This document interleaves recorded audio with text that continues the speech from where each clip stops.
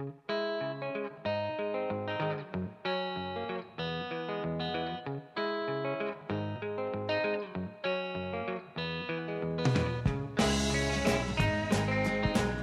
to Gone to Texas, a podcast about AMC's Preacher. My name is Alex, and I have not read any of Garth Ennis' Preacher. And my name is Lance, and I have read all of Garth Ennis' Preacher. Today we'll be discussing episode 8 of the show, titled El Valero, which I believe is the name of the mission that is the Alamo, as we know it now. Okay. I think. Yeah. Write in if you don't know, or if I'm wrong.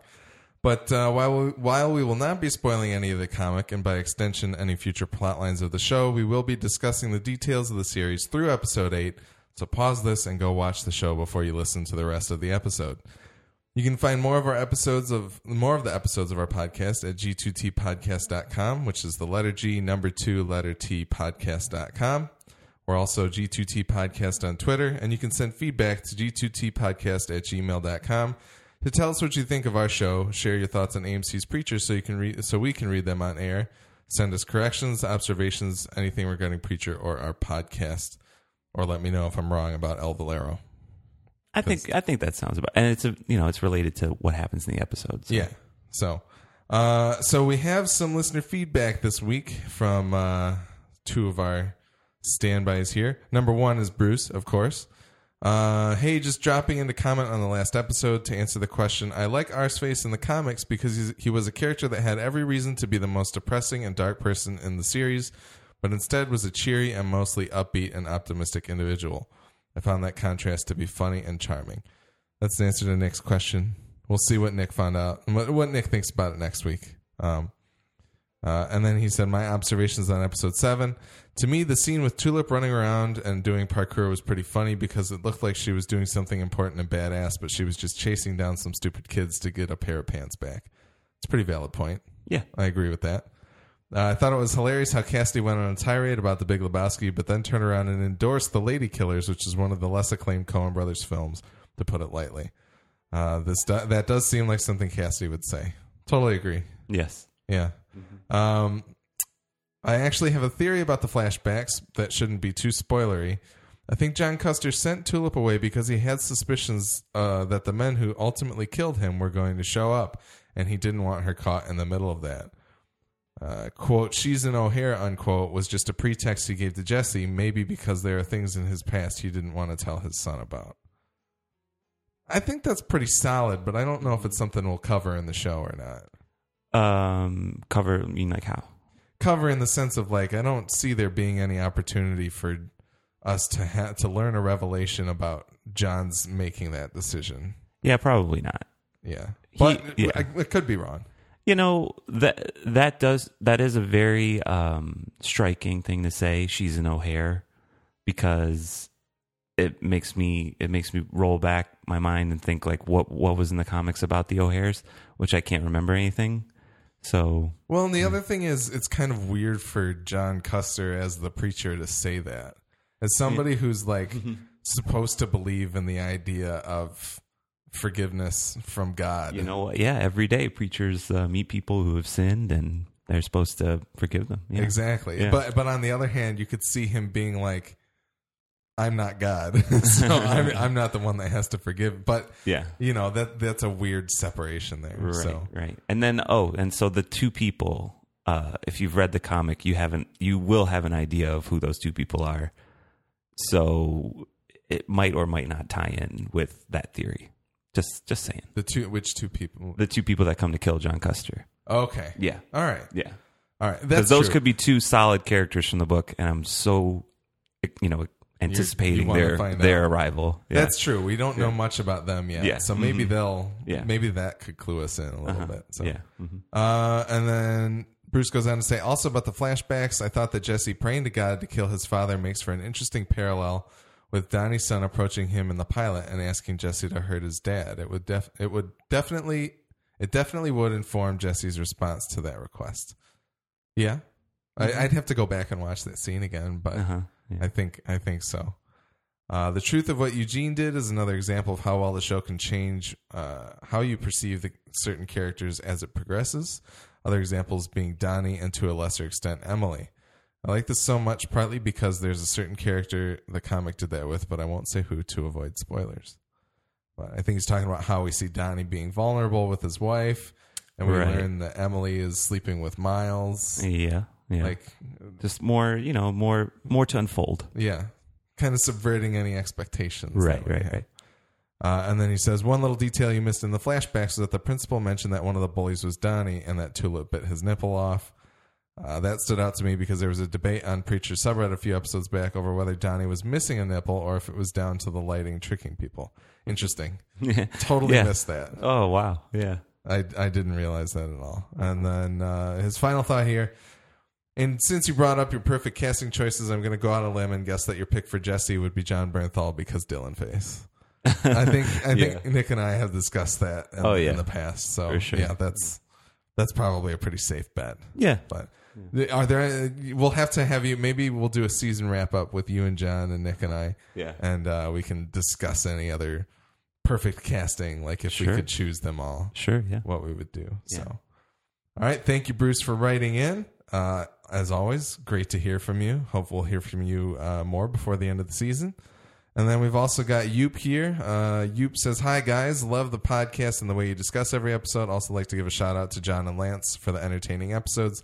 Maybe you can team up for the final episode of the season. That sounds good. We might just do that, Yoop. With all the formalities out of the way, let's discuss Preacher. I have a theory about Genesis. My guess is that Genesis is Donnie from The Big Lebowski. In that movie, Donnie dies and his remains restored in a coffee can. Genesis also lives in a coffee can. Coincidence? I think not. Ooh. My second piece of evidence is that every time Donnie is trying to speak, Walter tells him to shut up. Obviously, this is because Donnie has the power to tell others what to do. This is good stuff. It's shaping up. Yeah. I'm convinced this is true, and all this will be revealed in the final scene of this season. Why else would they talk about The Big Lebowski all the time? Winky face. What do you guys think? Do you agree with my not-so-serious theory? Keep up the quality-structured podcasting, Yoop. Thank you for the quality-structured comment there, Yoop.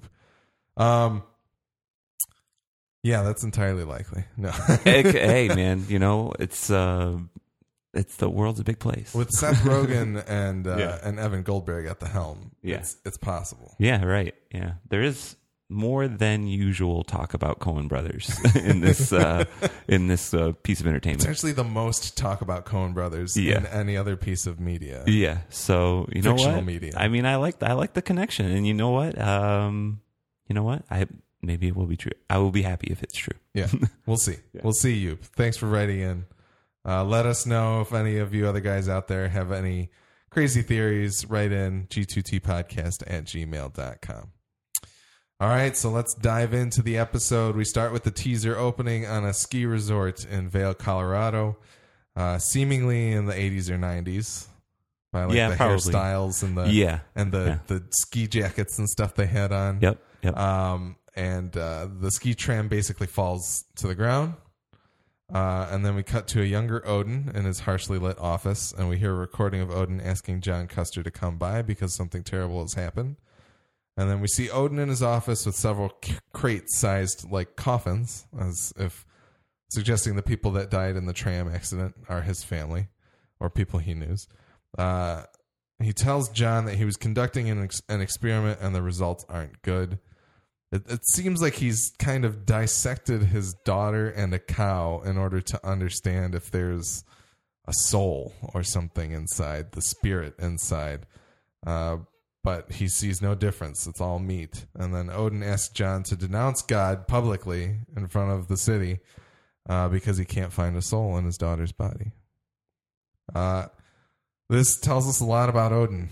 Yeah, it sure does. Yeah, a lot of backstory. Yeah, it's a bit of a summation of his actions and kind of his thesis statement, if you will.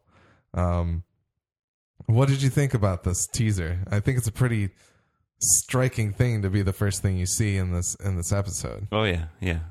I mean, we didn't know this about Odin beforehand or anything, so having it happen right at the beginning and learning, why he would and why almost anybody would want to not believe in God if your whole family dies in one fell swoop. That's kind of the time that people call that into question. You know, Yep. That's one of those big events that would cause you to think about that stuff. Yep, totally, yeah. So in terms of the comic, is there any similarities to Odin backstory here without giving anything away? You want me to answer with a yes or no? You can start with a yes. So is there anything similar? No. So it's very different than it. Very different. Do you meet any of Odin's family? No, I don't think you do. Okay. No, you just Odin. And, I'm sure Odin shows up a lot later. Yeah, that's what Nick has said previously. Yeah. So, and he's just kind of the guy in charge of the town. Yep. Over the police. Yep. And, the intestines thing, that kind of goes in with Odin. He loves meat and everything like that. But no, learning this about Odin certainly changes things. Yeah. Yeah. It kind of gives you a much clearer idea of all of his motivations. Yeah. So for sure. Pretty awesome. Yeah. Props to Jackie Earle Haley. Oh yeah, great. It was a beautiful performance. Oh yeah. He's been great all season. I'm not that happy with John Custer. Right. That especially this scene, for some reason the I think he says what did you do? The way that comes out of his mouth. Yeah.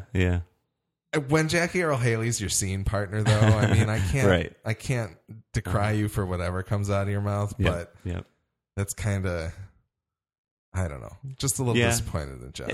That guy, the actor, he doesn't seem up to par with who John Custer is in the book. Yeah, because John Custer in the book is a lot more someone to look up to. Bit more of a role model, has a presence and a charisma. Oh, totally, completely, yeah. So that what can you really do about that? I wanted to look up his name really quick. Nathan Darrow plays John Custer. Okay, yeah. Previously of House of Cards, as John brought up a couple episodes. Okay, cool. Ago. I haven't watched House of Cards, but that's okay. Thank you. Thanks for that. Yep. You absolved me of watching House of Cards. It's okay that you haven't watched it, and also the show is okay as well. Okay, gotcha. I've seen of it. Cool. But I will forgive you. Thank you. So let's get into Act 1 here. We're back in modern day. We open on the Kincannon men bursting into the church. They see a bunch of of Jesse's stuff and see the hole in the ground that he's trying to get Eugene out of. But then we kind of cut to him ambushing them. There's lots of noises, lots of gunshots and stuff like that, and then all the men are walking back out to Odin. Odin and Donnie is there at the time. Donnie's like, back to the drawing board. What did he say? And then they're all like, he didn't say anything. He just kicked our asses. Yep.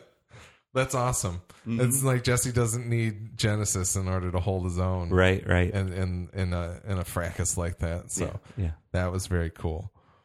Jesse's beckoning God to bring back Eugene next to the pile of guns that he's confiscated from all the Kincannon men who tried to take the church. And then Eugene seemingly comes back up through the dirt from below the church. Eugene seems shocked, but yet kind of happy and relieved to see the preacher. And but he's kind of doubtful of it. He says that they try to trick you a lot in hell, which I thought was interesting. And Eugene drinks 3 full glasses of water. Jesse asks him how he got out. And Eugene says that he heard Jesse's voice call him. And Jesse, I'm just going to recite the lines here. Jesse says, "You dug out of hell with your hands?" And Eugene says, "It's not that far." Which I was like, wow. Yeah, that was cool. And then also Jesse asks, "What's it like?" And Eugene says, "Crowded." And we cut to Kincannon explaining his plans for Jesse's land, kind of as a way to motivate the guys to actually get Jesse out of the church. And then we cut back to Jesse apologizing to Eugene and saying he's right about everything and he thinks about giving back Genesis. But then we kind of realize that Eugene isn't actually back. It's just a figment of Jesse's imagination. That's a lot in Act 1. But, so what did you think about the interaction with Eugene? Were you expecting him to come back? Because I was like, oh man, I'm so glad Eugene's back. I was happy that he was back. Literally pulling him out from the ground. Yeah. And the way Eugene was acting and everything he was saying, it's like when somebody tells you, the stereotypical thing when somebody comes back from hell, you'd think they would say hot. Yeah. Like, how's hell? It's hot. Yeah. Because you think of fire. But the fact that he said crowded, Yeah. I was like, holy shit, he was there. I was like, because, there's probably a lot of people in hell, you know? And then how he said, what was the other thing he said? He said how it wasn't that far. Yeah. I would believe that too, I would be like, wow, he must have really been there. And then the whole water glass thing, and then you see the water wasn't drank at all. Yeah, the water glass is sitting on the pew. Yeah, yeah. Which I knew something was funny. Of like the tension and the feeling in that scene made me believe that it wasn't on the up and up. Especially the way Jesse asked Eugene to stay put right there towards the back of the church, and then when he walks back in, Eugene's moved up to like the front row. Yeah, and right. Like that's kind of the first suggestion of like maybe Eugene's not right. Yeah, not actually there. Yeah, but I didn't catch it until they told me. I was like, whoa. Yeah, and then he shows up again. He moves again when he looks at the water glass, and then he's sitting next to him rather than in front of him. Yep. Yeah. So that was cool. Yeah, yeah. It's too bad he's not back yet. Because he is back. He's still speaking to him. Yeah. But I'm worried about him. Me too. Yeah. Like I would be disappointed if all we got of Eugene was just like a figment of Jesse's imagination. Although it's that's not all bad, Yeah, right. But it's very interesting. We also had Jesse calling Sheriff Root to come and pick up Eugene. Right. Which we'll talk about a little bit more later on. Okay, cool. But let's see. There was one other thing. The motivation that he the King Cannon's plan. Of where everything was going to go in the food court. Yeah, I love that part. Food court. Yeah. So excited about the food court. Yep. And he's like, but there's not going to be anything in the food court if you guys don't do anything right now. And at that point, did the guy, have we reached that yet? I can't remember. Did the one guy? Not yet. Okay, cool. Not yet. Cool. Well, I wrote that one down. Gotcha. That's a big part. So. But that was pretty good. Okay. King Cannon on his soapbox. Yeah, always. It's just such a striking image of him, this tiny man getting up on the soapbox to talk to all these people. For sure. So that's beautiful. Yep. Act 2, we open on Tulip at the dog pound, and she adopts a dog. Miles swings by on Emily to check on her after hearing that the church is getting torn down, which she didn't hear about because it wasn't happening according to Jesse. But he gave it to King Cannon. And Emily asked Miles to take the kids to school, and he obliges after their little fight that they have. I thought that was funny. Of she still has the gall to be like, "Would you please take the kids to school while I take care of this?" Right? Yeah, 3 kids. Just got to do something with them. Yeah, it makes me wonder how much of how much she wanted to be a parent. Maybe her husband in the past wanted the kids. Do we know anything about her husband? No, nothing at all. Yeah, I don't know. Maybe you meet her and she's dating people, I guess, right? In the first episode, she said, Jesse said something to her about, do you go out with people? And she's like, yeah, I go out. Yeah, like that. Which that could easily be her being what do you think I am? Yeah.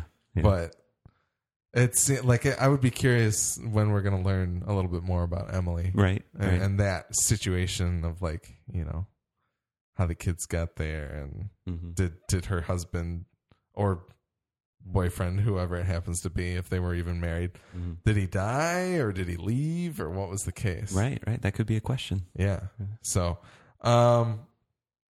Emily races off to the church to see what's going on. Donnie leads the charge on the church as Jesse makes a Molotov cocktail using the anointing oil.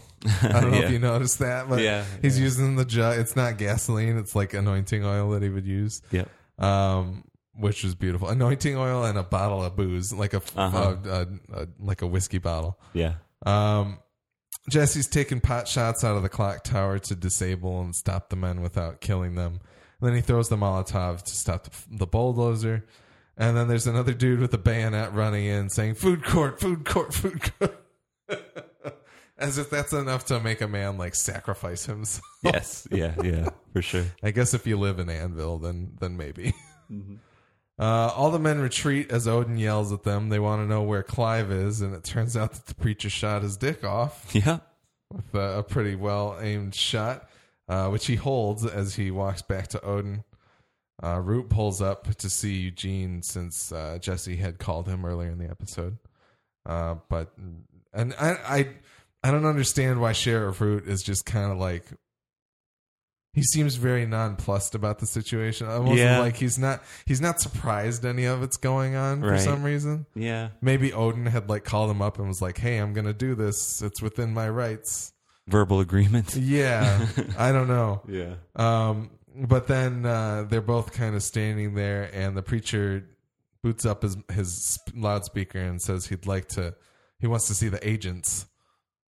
Odin thinks he says the Asians. Yeah, the Asians. And then Sheriff Root goes to grab Fiore and DeBlanc.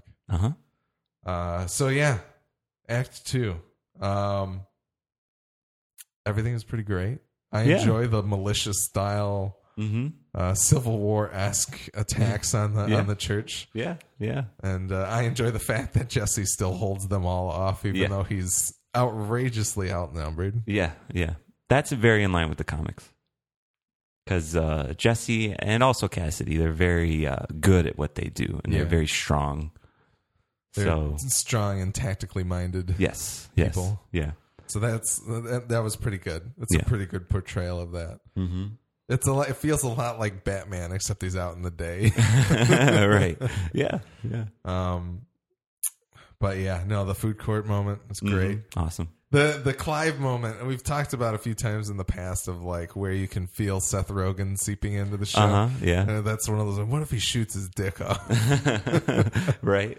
And clean off. Yeah, no, like clean off, retrievable even. Yeah. And the fact that the guy kept talking about it. He's not like on the ground writhing in pain. Right. He's just kind of like, it was a good shot. Yeah. I'm probably going to be hurting in a couple hours from now, but right now I feel fine. Yeah, that was pretty remarkable. That's good stuff. Yeah. Not something I think I would normally see on television. Right. But, so I'm glad they went there. Yeah, absolutely. Yeah. Anything else about Act 2?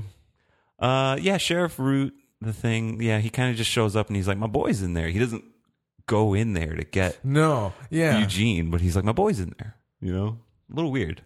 Yeah, it's very strange. It's almost like he thinks that like Jesse called him there. Yeah, but he still doesn't think that he can walk up to the church to go like. Very strange. Yes. Yeah. So if anybody has any thoughts on that, let us know. Mm-hmm. Act 3, Jesse lets Fiore and DeBlanc in after using Genesis to allow them to get close to him again, since he told them to stay away. Root is glad to let, quote-unquote, the agents handle it, and he says he wouldn't know what to do without Eugene. And Odin just kind of turns to him and says, you'd figure it out, which I thought was interesting given the intro of this episode. Root kind of chastises Odin for seizing Holy Land, while Odin just kind of comes out with it and says, it's all a lie anyway. Yeah. You know, what does it matter if I tear this church down because there is no God is kind of like the Odin's mantra. Jesse apologizes for not listening to Fiore and DeBlanc and asks their help in getting Eugene, but they say they won't help him till they get Genesis back. I noticed there's a very interesting theory out on Reddit that maybe Fiore and DeBlanc are the parents of Genesis. Could be. And because there's a few little clues. It's interesting. If you guys want to check it out, go on rpreacher, reddit.com/rpreacher. I don't know if there's really any comic spoilers in it. I don't think so. There's because I know there's some differences in the origin of Genesis at the very least, if this is the case.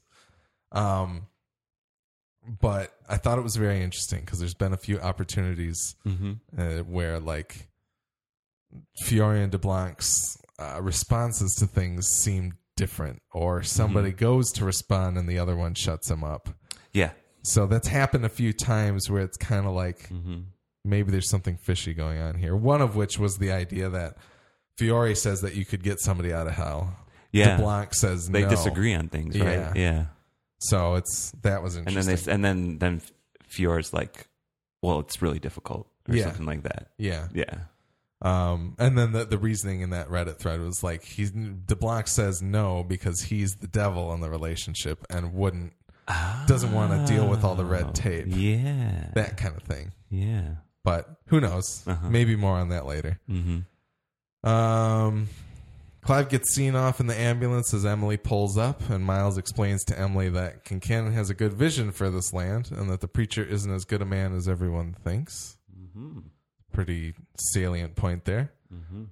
Tulip plays fetch with the dog from the pound, presumably in the backyard of Uncle Walter's. Not presumably, it is. We know by the end of the episode. And then Fiore and DeBlanc set up to take Genesis from Jesse.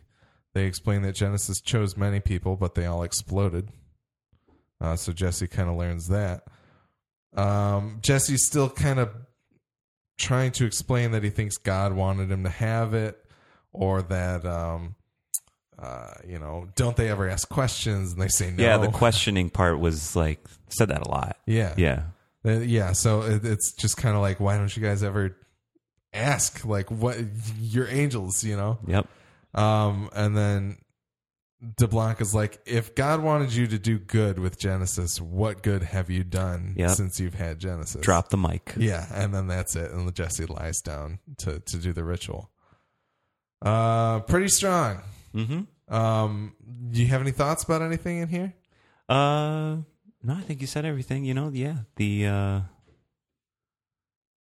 They're wanting to do this because of a certain reason, which I think we'll get to later. But that whole dynamic between, like you said with Fiore and DeBlanc. Yeah, they're two kind of complementary people. Because one of them wants to get Genesis out one way, and the other one wants to get it out the other way. Yep, other option.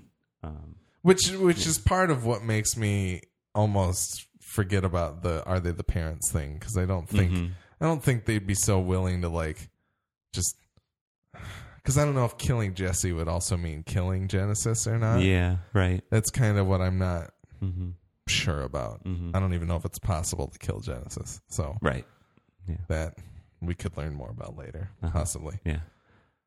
All right. So what do you think of what the mayor is saying to Emily? Like all that stuff. It's very interesting. It seemed like a very declarative, not to keep going back to this word, but a very declarative thesis for Miles of and it seems like almost a very logical reasoning for him to have drawn this line in the sand. Yeah. Because we saw him worrying about what color pants to put on a couple episodes ago. Yeah. And that was as I think this decision was in process to either go with Odin or go against Odin. And we know who he's picked. We know which side he's on now. Yeah. So, and I think he's kind of the first one that really calls Jesse as a spade. Like Odin's got other reasons to be against Jesse. But Miles looks at this situation and is like, what is this nutty preacher doing? He made an agreement. He's not sticking with it. And now he's shooting at people as they try to get him to comply with this agreement. Yeah. Yeah. It's a weird moment of clarity for Miles, because he's not the person that I expected it to come from. Yeah. Yeah. Right. So I don't know what I expected out of Miles, really. Yeah. Well, you can say for one thing's for certain is because they put that in the scenes from last episode preacher thing at the beginning. How like Emily says to Miles, "I'll never be with you." Yeah. I think that's his motive. Oh. Yeah. Of like a. He wants Emily, and I think he knows that Emily wants Jesse. Yeah. I guess that's true. I don't feel like I've seen much that makes me think that Miles understands that she wants Jesse. Oh, okay. Because I think she plays it very close to the chest. Oh, yeah, she does. That's true. But that makes sense to me. Like it would almost be him tarnishing Jesse and being like, come be with the winners, bro. Yeah, exactly. Right. Yep. Yeah. That's interesting. That's interesting. All right. On to Act 4. Kincannon men and the townsfolk are essentially tailgating outside of the church to watch the siege. Kincannon explains their strategy as Donnie sees his wife. And when he sees her, he gets this kind of look on his face, and he starts walking towards his car, where he takes off his sling and the rest of his outfit, and then kneels into the trunk and pulls his gun in and fires. I was like, what is going on right now? Right? No explanation. I was like, did he just give up? He's like, Yeah. I've failed as a man, and he sees his wife and he thinks I failed as a man. That was a very deceiving. Hold on. That was a very telling thing because, his wife is kind of like, she wants him to be a man, kind of thing. And if he's not a man, then what good is he? Yeah. And we eventually realized he saw her and was like, I got to do what I got to do. Yeah. So we'll get back to that later. Mm-hmm. DeBlanc sings Wink and Blink and a Nod once again, but it's not working. Fiore's like, he's resisting. So they tell Jesse to stop, and then they remove Genesis. Fiore and DeBlanc won't help Jesse get Eugene back, but Genesis, after hearing the quarrel, fires back into Jesse, destroying the coffee can. And Fiore says, well, that settles it then. And the other option it's over, preacher. No more trying. Like, Jesse tries to get them to come back and do it again. Mm-hmm. And they're like, nope. Yeah. We've tried enough. Yep. We've got to solve this another way. Yep. So on the podcast, we've talked in the past wondering what that big option is. I think I know what it is now. Okay, yeah, probably we've dropped enough Hansel and Gretel pieces of I don't want to say anything just yet in case anybody's still along for the ride. Because I think there's a lot of information that Nick has given to me that the watchers may not necessarily have. Gotcha. Although I don't know if anybody's listening to this and has not read the comic. Let me know. I want to know if there's anybody in my position here that is still appreciating the fact that we're not kind of jumping ahead and really calling everything as we're seeing it. If we want Nick to call things as he sees them, or Lance in this case to call things as he sees them, we can totally do that. But I want to know if anybody out there is blissfully unaware of the comic and still watching things unfold. I think it's good to keep it. Because, I don't know. Every time a movie is announced where there was based on a book, sometimes I rush to read the book. But why? Why can't I just enjoy the movie for what it is? And that's always a question that I've come to. Yeah. And there have been a few times where I'll read the book before the movie, or I've already read the book before I see the movie. But I have realized that I so much cherish the cinematic experience more so than the book reading experience that I will mostly eschew any book reading at this point, unless I want to go back and check it out. So you should. They're both there for you. Yeah, but blissfully, watching the show. Sometimes I wish I. Because some of the things they changed. You have expectations. Yeah, you're exactly. Like, I want to see these things happen, and then things start to happen where you're like, maybe I'm not going to see that. Yeah, there's one major thing, with Jesse's family that I'd love to see, and I don't think I'm going to see it. And it's a big part of the book that I like, so I might not see it. So now I have this preconception of that, and I'm like, do I feel let down? Yeah. It's like it's not their fault, I feel like you don't have that same experience if you watch the show first and then you go and look at the differences of the comic. You don't become disappointed that the comic isn't like the show. Okay. Yeah. I think you're mostly like wanting to. I think if you go back and do that, you're wanting to see the differences. Whereas somebody like you and Nick, it definitely is like this is how it was here, and I really enjoyed it this way, and I don't know if I'll like it if they change it. Right. I think in both of your cases, obviously, you're still enjoying it. Oh, yeah, absolutely. But there's still obviously that thing of like, man, I wish, Yeah. It's like Nick wanting Hank Pym to be the maker of Ultron and the Avengers. Oh, okay, yeah. But that's a whole nother thing. Listen to the Midwest Film Nerds at MidwestFilmNerds.com. So... anything else on Act 4 in particular? Genesis coming, like the ritual worked. Yep. Worked at first. for a minute. And now the coffee can is completely... Yeah. Yeah, it's done. That holy receptacle or whatever it is. Yeah, whatever the hell it is. Yeah. So do you... the reason that Genesis seemingly explodes out of the coffee can is because Jesse's like really trying to get Fiore and DeBlanc to help him get Eugene back. Mm-hmm. Do you think that Genesis explodes out of the can and like, I can help you? Like, yeah, it could be. It could be that.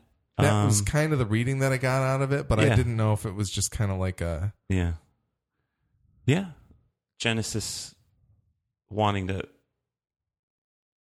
Well, Genesis chose different people before Jesse. Yeah. And now it found Jesse, and now Jesse can somehow contain Harness it. Yeah. So... And maybe Genesis doesn't want to be in heaven. They maybe realize that symbiotic relationship. Right. They're kind of one kind of thing. Yeah. Yeah. It just seemed like a very like the way that it was edited together. It seemed like it was Genesis had a reaction to Jesse's "Who can help me?" You know. Mm-hmm. Yeah. So I'm wondering if how that's going to play out. Yeah, I'm excited to find out as well. Anything else on Act 4? Nope. All right.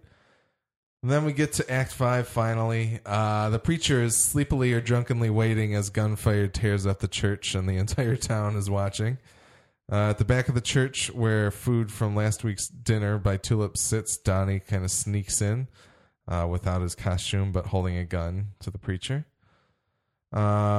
It turns out, obviously, Donnie didn't kill himself. He just deafened himself. Yeah. There was ringing in the trunk. Yes. Yeah. Which I thought about later. Yeah. Yeah. And, which, you know what? They're kind of firing a gun in an enclosed trunk. You're kind of close to the gas tank at that point. But right. And with the blood trickling, I almost thought it was like he shot himself in the mouth and it exited the ear or something like that. But no, it's the eardrum. Yeah. Just totally destroyed. Yep. Yeah. He just, gone. Yeah. So Jesse tries to use Genesis, or he doesn't try to use Genesis at first to get Donnie to put it down. And then he's like, "Do you want me to do it?" And then he does it, and it doesn't work because Donnie can't hear anything. So Donnie knocks Jesse out. And then we open up on Odin talking about the Alamo again and kind of comparing Jesse's stand to that. Yeah. They put the civil in Civil War. They were sitting across from each other just discussing. Yes. Yes. Yeah. And then Odin explains that he so Jesse kind of asks him, "I told you to serve God. Mm-hmm. What happened?" And Odin says, "I serve the god of meat, the god of what's tangible, touchable, and true." So we got our answer. That was something we discussed last week, is who does Odin serve? What kind of god? And that's it.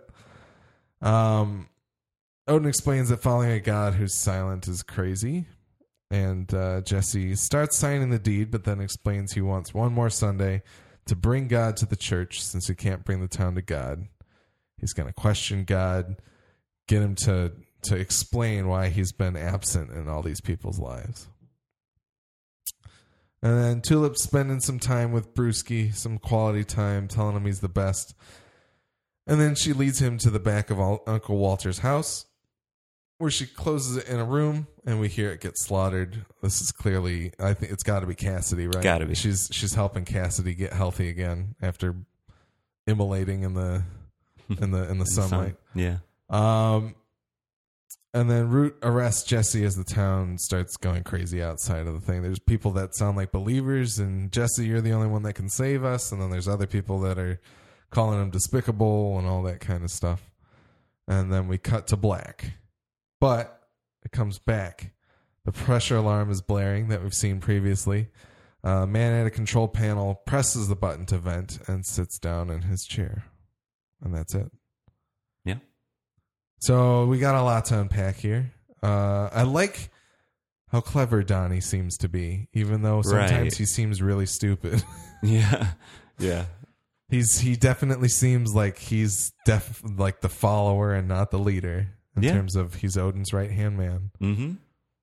But he's still really one of the first people to put together what Jesse's got going on with Genesis. And I think he was the one that also said, "What'd he say? What did he say?" He didn't say nothing. yeah, He just kicked our asses. Yeah, he was asking the men at Yeah. the beginning of the episode, "What has he been saying to you?" And Yeah. then they're like, "Yeah, he didn't even use it, bro." Right. Yeah, what a real, because that's the only way, really. There's one other way that the word doesn't work on somebody in the comic, but that's really a good way to get it to stop from working on you. Interesting. Yeah. Like, I guess my question about that is then, would it work if you don't speak English? Yeah, true. Yeah. I think there's something like that in the comic. I think so. Oh, Out of okay. 60 or 70 issues, I think they do explore They cover that one. I think they do. Yeah. Maybe Genesis knows all tongues. Maybe. So, yeah. What else do we got here? So the god of meat. So now we know your interpretation. Yes. Because serve God. God is many things to many people. Yeah. So you say serve God to Odin Kincannon, it means god of meat. Yeah. It's serve who I believe is God. Like that. I guess the question is if Jesse would have been like, serve the God of Christianity. Yeah, is that right. specific enough to turn Odin into a Christian? Yeah. You know? Exactly. But yeah. obviously it's too late for Jesse to find that out. Yeah. So that's good to know. Yeah. Some further clarification on Genesis's power. Yeah. What do you think about Jesse's plan to bring God to the church? Are we going to see God next episode? You know, you might, because yeah, that's what he wants to do. Yeah. And it's also kind of fulfilling this thing that Odin wanted done. I want you to denounce God. Yeah. So Jesse is like offering this one last chance. Yeah. So I will denounce God if, It's interesting. Yeah. It makes me wonder if John was in similar circumstances, like with at some Genesis point. and Fiorian de Blanc and learning about angels and demons and all this stuff going on. Would he have been more open to Odin's request back in the 90s or whenever that was? Yeah. Uh-huh. So that's kind of interesting. Mm-hmm. Yeah. And then hopefully Cassidy gets better. Yeah, Cassidy. I liked this episode, but I missed him. Oh, for sure. Yeah, he's always down to the way he says Jesus. It's perfect casting for sure. And who you're gonna find out a lot more about Cassidy, and I hope they explore that with this guy because he just seems like the right person to do it. Yeah, right person to pull it off. So, yeah, Tulip and Cassidy, having that's good that they have a relationship. Yeah. And then the pressure alarm. Oh yeah. I talked to Nick about this previously, with some other insider knowledge that he's given to me, and I think I know what's going on. I thought we were gonna get this last morsel and see it happen. And at the end of this episode, especially when they cut to it. Yeah. But I'm wondering. Yeah. I'm wondering what's going to happen next episode. Yeah, me too. I mean, I think I know. I think the chess pieces were all in place for something crazy to happen. Yeah, you got to remember, there's a lot of people that worked on Breaking Bad are working on this show. Yeah. And Breaking Bad was very good at dropping hints and kind of building towards something. I was just about to say a word that I don't want to say because people who read the comic know what happens. Know what happens in the first issue. It's very much Sam Catlin, the executive producer who used to be a writer on Breaking Bad, has clearly gone to the school of Vince Gilligan that is planting seeds for things that pay off much later. Right. And so hopefully we'll see more of that next episode. Yeah. Yeah. So I don't think there's that many new questions here in this episode. No, we're at episode 8. Yeah, we got 2 more left. Is it episode 9? It's yeah. So no, this is episode 8. Yeah. It is the 8th episode of the show. It's what AMC is calling episode 7. Okay. Because episode 1 was episode 0 for some stupid reason. Well, it makes sense because it's almost like Preacher 0 because, This is it's almost like a prequel. Yeah, kind of. Yeah. In some it's ways. kind of. It grabs things from all over, but yeah. It was pretty cool. Episode wise, was it one of your favorites of the season? Was it in the middle? It's in the middle because some things I felt were just a little strange how they were playing out. The structure of the episode mainly, but afterwards I realized like, okay, they took this one situation, the kind of standoff between Jesse and Odin, and they just played it out through the whole episode. So in that sense, it's pretty good. Yeah, and I think they did a good job of exploring things where in another episode it would just been like if this was like any other TV show, you just kind of be like, God, they didn't get to any there's nothing happened this week. Yeah. But I think we learned a lot about Odin right off the bat Absolutely. of the show. Yeah. We got to explore a lot more, even with Donnie himself and Miles, and just kind of what Odin's motivation is. Not only from the past, but also right now. Like, why is he doing what he's doing? So, I think it was still a very worthwhile episode, even though it's in the larger scheme of things, it feels like it might just be some table setting. Yeah, it does feel like that. Yeah. So, but I will say I do like some of the cinematography in there a lot. Like especially when Miles was talking to Emily, you saw the church in the background. Yeah, that was pretty cool. And I'm still a huge fan of Odin's office. Yeah. I'm glad it's been that way since the 90s, but it's always so extremely lit. It's just a beautiful set. It's awesome. Right. Yeah. So it's cool. Yeah. Yeah. All right. Well, I think that's the end of our episode here. Once again, you can find more episodes of our podcast on g2tpodcast.com. That's the letter G, number 2, letter T, podcast.com. We're also on iTunes, Stitcher Radio, Google Play Music as well. So please go check us out there. Rate and review us on those places because that lets more people see us. And the more people that see us and listen to us means that we will do more shows. We'll keep going for even longer. So please do that. We're also on G2T Podcast. We're G2T Podcast on Twitter, and you can email us at g2tpodcast@gmail.com to tell us what you think of our show and share your thoughts on AMC's Preacher so we can read them on air. Send us corrections, observations, anything relating to Preacher or our podcast. If you want to hear some of us talk about film with a few of our friends, please be sure to check out the Midwest Film Nerds podcast at MidwestFilmNerds.com. Lance, I missed you on it last week. We went and saw Swiss Army Man. And I saw that too. We should have had you on. Oh yeah. Because I feel like it would have been a good movie to talk with you. Yeah, about. it's good. It's great. How original is quite the feat that this film, and especially from two new filmmakers. Yeah, yeah, totally. The Daniels. Yes, not the Daniels. Daniels is what it is. So we'll have to have you back on very soon. For sure. And then also we've got a game podcast on the Midwest Podcast Network. It's called the Midwest Game Nerds, and you can check it out at MidwestGameNerds.com. Finally, our theme music is the song All In by The Red Thread, and it's being used under a non-commercial Creative Commons license.